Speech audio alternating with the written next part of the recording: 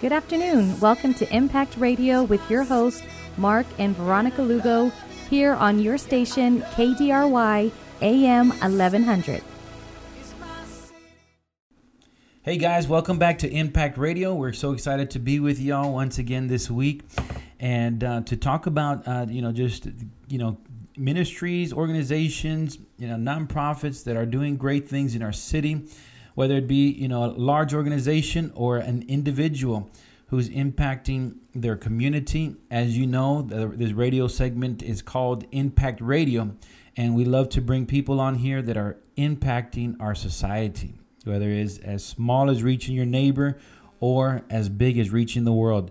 So, one person at a time, as they say, right? So, everything that you do, to help someone is an impact. So it doesn't go unnoticed. And so I'm excited to introduce to you today's guest, and that's Ms. Rosario. Welcome to Impact Radio. Thank you for the opportunity, Mark. I appreciate it. Yeah, absolutely. And so we've known each other for a while, and through King's Mission Fellowship, Yes. and you've gone to my sister's conferences, and that's how we kind of made the connection. She's like, "Oh, you're Cynthia's brother." She's yes, but don't hold it against me. I promise. No, I love my sister. She's got an amazing ministry as well, and to women, and So I want to just I love your testimony. I think that just a lot of people that could relate to your testimony, and we have, we've dealt with. One thing that we've come across recently is foster care, and how that's it's hitting home here, especially in San Antonio and in our nation. We're actually in an orphan and foster care crisis in our nation, and very little attention is being put on it. Very little. There is some amazing organizations out there doing some great work, but as the Bible says, is the harvest is plenty and the workers are few. So Amen. there's great need, but there's not enough help, Right. and enough resources. I have two boys of my own, and it takes money to raise those boys. And so, can you imagine a nation trying to raise 500,000 kids? Yes. That's a huge bill, right? When Very you look big. at it that way. So they got sports, they got medical. You name it. They need clothes. That's food. not including the basic needs, right? Yeah, exactly. So, so just the different things like that, where the need is great, and so that that's one of the huge parts that intrigued me about your testimony. So, tell us today. Those that are listening to this Sunday afternoon, Sunday evening. Tell us, who is Rosario? Where did your story begin? Well, my story started when I was 4 years old. We had, I remember the police coming to our home, and me and my 9 other siblings were put in police cars and taken to the children's shelter downtown. Wow. And I don't remember if there was court dates or anything, but I do remember one day my dad had the car full of the older siblings and saying, "I'll be back for you." And I started crying, saying, "I want to go with you. I want to go with you." And he says, don't cry. I'll be back for you." Well, that never happened. Back then, we didn't have food stamps, welfare, or housing, so I became a ward of the state. And so I lived in foster homes. I lived in girls' homes. I had a younger sibling, 2 years younger than me, and we went together. And so we went through foster homes. We went through the system. Finally, at around, I think I was almost 6 when I was adopted by an aunt and her husband. Okay. And I saw my siblings every once in a while, but hardly ever. And so that was okay until my adopted parents. First, my dad passed. And then I remember being in the 4th grade and my mom passing away. Okay. So I went back to the system, and I remember thinking, if they couldn't adopt me at 5, who's going to adopt me at 12, right? Wait, so I'm sorry. So then you get adopted at 6 years old? Mm-hmm. So how did that affect you? Like, I don't understand your parents passing? The parents who had adopted me. Oh, the parents who had adopted you. Okay, yes. Okay. Yes, they passed away. Okay. Yeah. And so I ended up back in the system. And so I stayed there, and people can be mean, from school to foster parents to the siblings that are in the house. And so I became very rebellious. In my heart, I just remember thinking, nobody's going to break me. Yeah. Yeah. I'm going to take care of me, and nobody's going to break me. Right? So I went through the system, and then I would end up in foster homes, in girls' homes. I lived at the Salvation Army Home for Girls. Okay. And then I also lived downtown at the YMCA Intervention Center for Girls. As a matter of fact, Louise Locklear, who does the Elf Louise Project, she was Yes. my counselor. Oh, wow. Wow. We met up. We hooked up again after so many years, but she was amazing. She was amazing. I was a hardcore rebel. And so I went through those programs. I think the Salvation Army is now called the Peacock Academy for Girls by Okay. Woodlawn Lake. That sounds very familiar. Yes. Yeah. So I went there, finally got tired of the system. I started doing whatever I wanted. You know, nobody cared. I remember being at Breckenridge Park at 3 o'clock in the morning, just sitting there by myself and not really doing anything, just being in my head. And then I met this guy who was a relative of one of my sisters. And so he told me, why don't you come live with me? You know, I'll take care of you. He was a lot older than I was. I was so naive, I didn't realize that he was the neighborhood drug addict. And he was the dealer for the South Side. Oh, wow.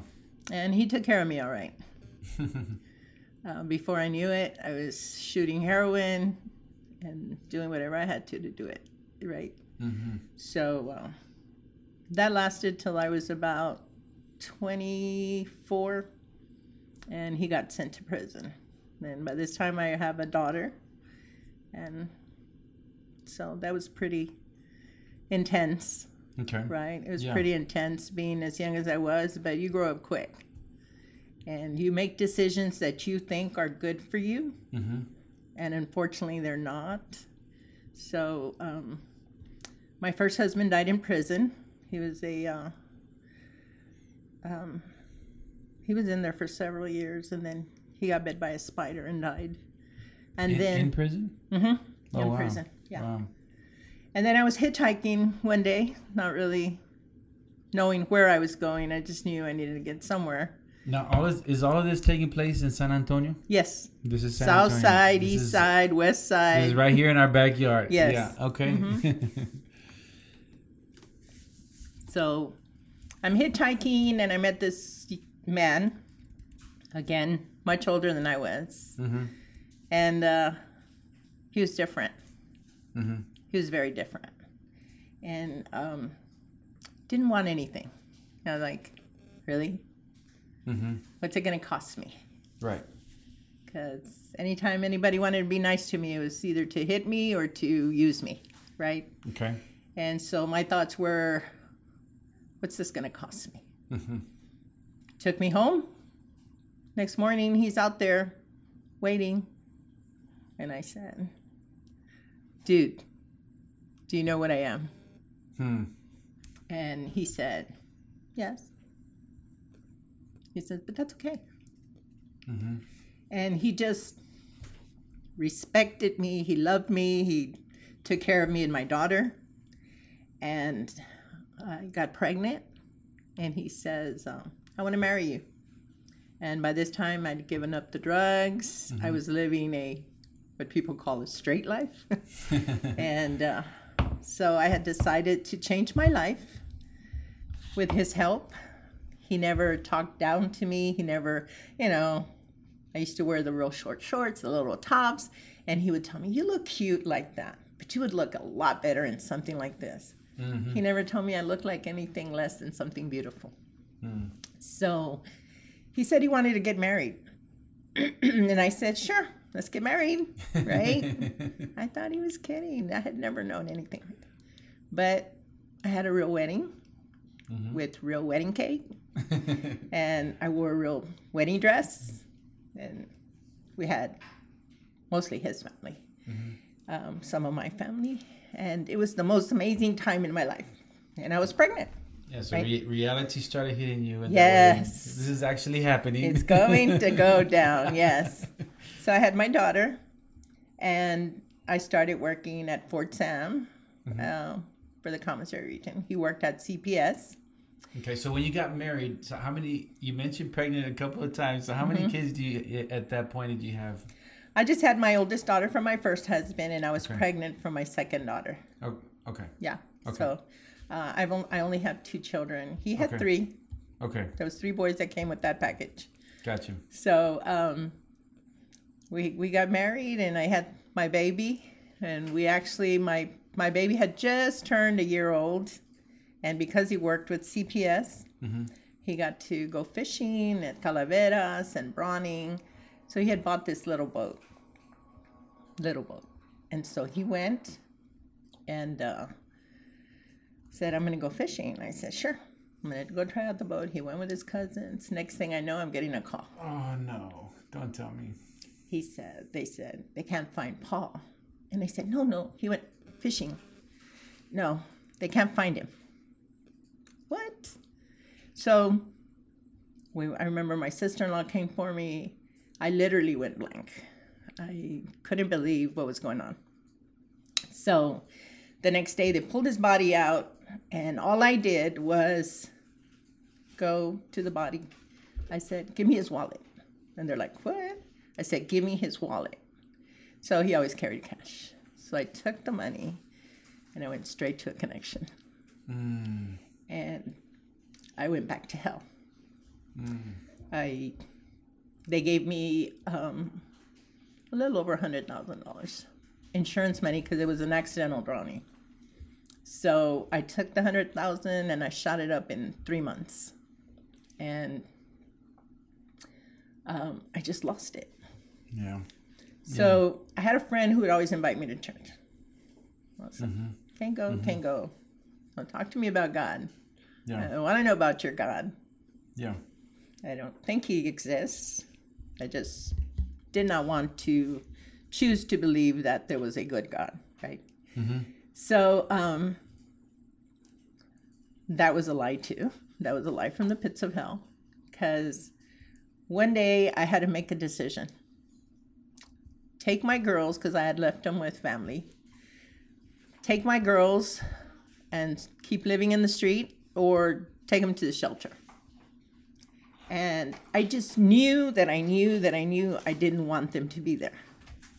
So I remember the Victory Outreach was always had these little cards they would go witnessing and say, if you are hooked and need help. You heard of them? The tracks. Yes. Yeah. Yes. Okay. And I would always just throw them back at them. Dude, I don't need your Jesus, right? Even though I was in the street all crazy and... Yeah, and you needed him more than ever. Yes.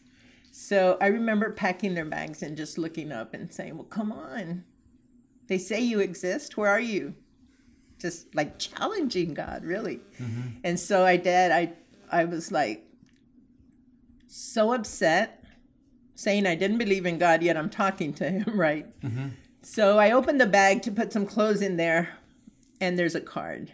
If you are hooked and need help. And I said, okay, a program. It's a program. I'm going to call. I'm going to kick. I'm going to do whatever I have to. Go get my girls. I'll be okay. Well, I got there. My family decided they were going to help me for just a little while longer with the girls. And so I figured, well, I'll just go kick, right? I'll use it as a program. Well, it was different. I don't know if you know what it means to kick. No. It's very hard physically and mentally and emotionally. So I went through the physical part, and there was this one girl there. Her name was Sylvia.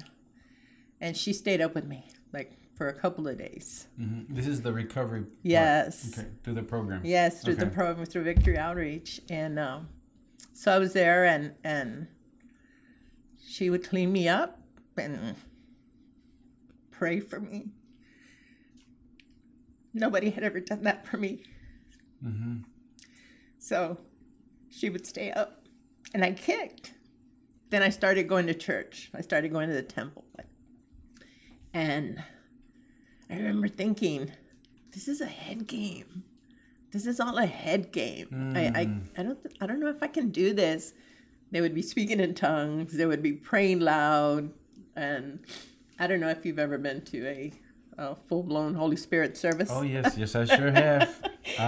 They weren't swinging by the chandeliers because they didn't have it. Yeah.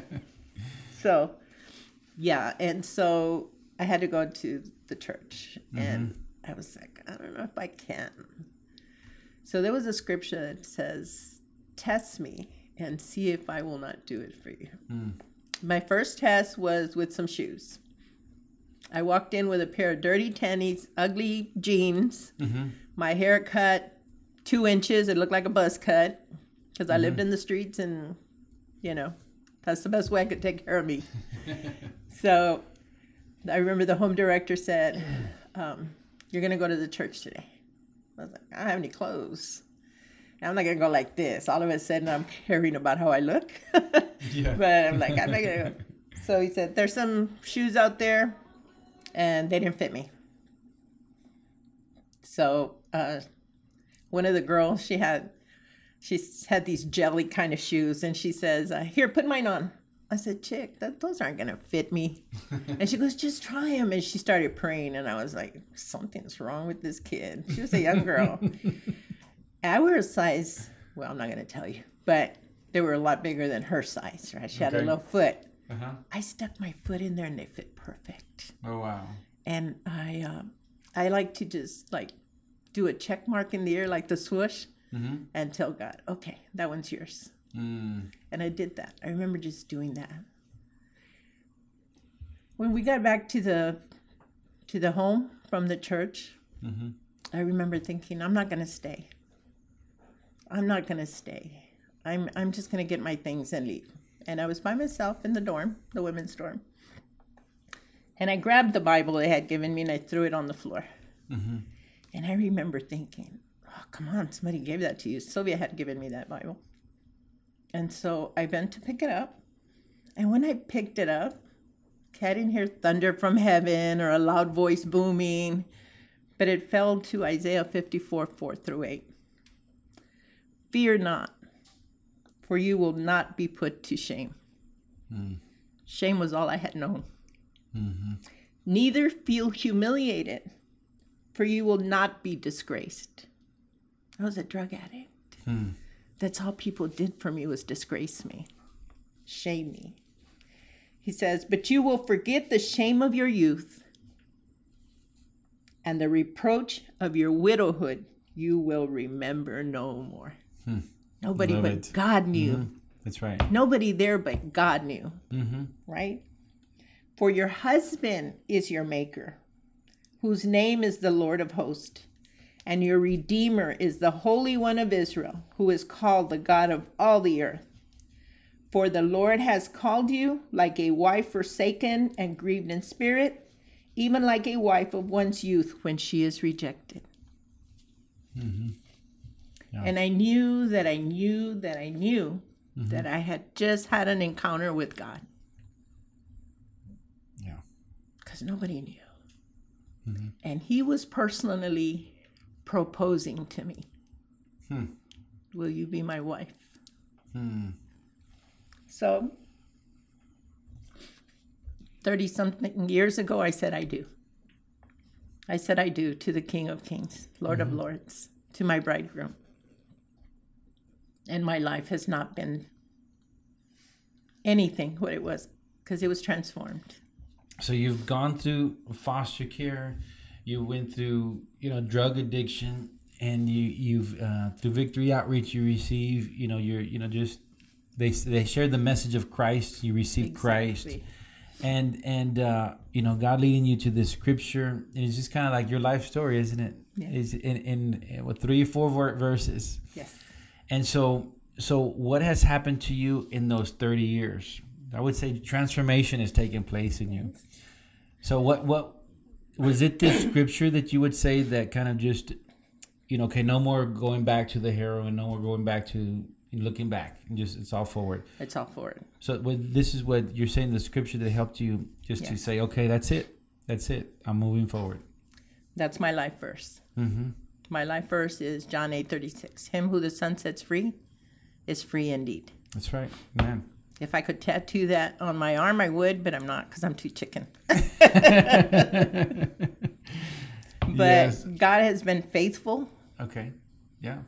And I went through the ministry at Victory Outreach, and I found my third husband there. Okay. He was a godly man. He was a father to my children. And he passed away 13 years ago. Okay. So God has continued to just be there for me. Mm-hmm. And just, I always share with women the faithfulness of God, Yes. the goodness of God. Mm-hmm. We know we're sinners. We know we're doing wrong. I don't have to come up to a young lady and say, you're wrong. You know that you shouldn't be out here in the street. Mm-hmm. But it's the love of God that draws us. That's right. So if I can share the love of God with somebody, I will. Yeah, absolutely. And you're doing it today to a lot of people, listening all the way from just surrounding area of San Antonio all the way down to Corpus area. So a little bit past Corpus area. So it's a great area of reach. And so the transformation, so what has this transformation been for you? So now you're out, you wanted to help other people. Mm-hmm. You're helping other people, and you started a ministry called Forever Free Ministries. So tell us about that. You said you have John 8:36. Mm-hmm. Who the Son sets free is free indeed. That's yes. The scripture reference to that ministry. So tell us about that ministry and how you want to help people. Well, I teach women. I taught for a while at the Board of Pardons and Paroles. When women come out of prison, they want to be mommies. They don't want to keep living the life. But if you've got a background, with that kind of background where you come out of prison, you don't qualify for food stamps, welfare, or housing. Okay. Remember at the beginning? I was there. Yeah. Right? Yeah. So they go back to the same lifestyle. Mm-hmm. They go back to trying to sell drugs, sell their bodies, do whatever they can to feed their kids, right? Right. And the enemy grabs them, mm-hmm. right? The scripture says that he waits like a roaring lion, waiting to see who he can devour. Right. And he comes against families. I've had children ask me, ma'am, can you pray so my mom doesn't go back to prison? Mm-hmm. So I want to teach women how to be good mommies. They can. Mm-hmm. Mm-hmm. Our pastor's wife, when I was at Victory, gave me a book called Dare to Discipline by James Dobson. Mm-hmm. Great book. That book was amazing for me. I didn't know how to be a mom. I didn't have anything, reference points, nothing. Mm-hmm. And that book was so amazing to me, right? And you put that book as a resource with the Word of God. Mm-hmm. I can do anything. Mm-hmm. I can do anything. And I share with the women that I minister to, how bad do you want it? Mm-hmm. How bad do you want it? God will do it. You just take that step of faith. And the transformation, brother, in this is that I hear people, I'm a recovering addict. Mm-hmm. Personally, I'm not recovering anything, right? The work's already been done at the cross. He said, it is finished. Right. So I'm a transformed addict. I'm transformed by the blood of Jesus. It has healed me. It has delivered me. And now it allows me to set the captive free. I teach women to be disciples of Christ, to follow him and not the things of the world. Does that make sense? So absolutely. Yeah. That's where, our job as Christians is, to be the light in this dark world, and, to share the gospel, to set the captives free, and to whatever area that, whether you be your life's journey or your heart's passion, to help people in a certain area. And you're doing that. Do you have like a story or like testimony of some of the women that you've come across that, just a testimony of just kind of people that, the ladies that you've helped?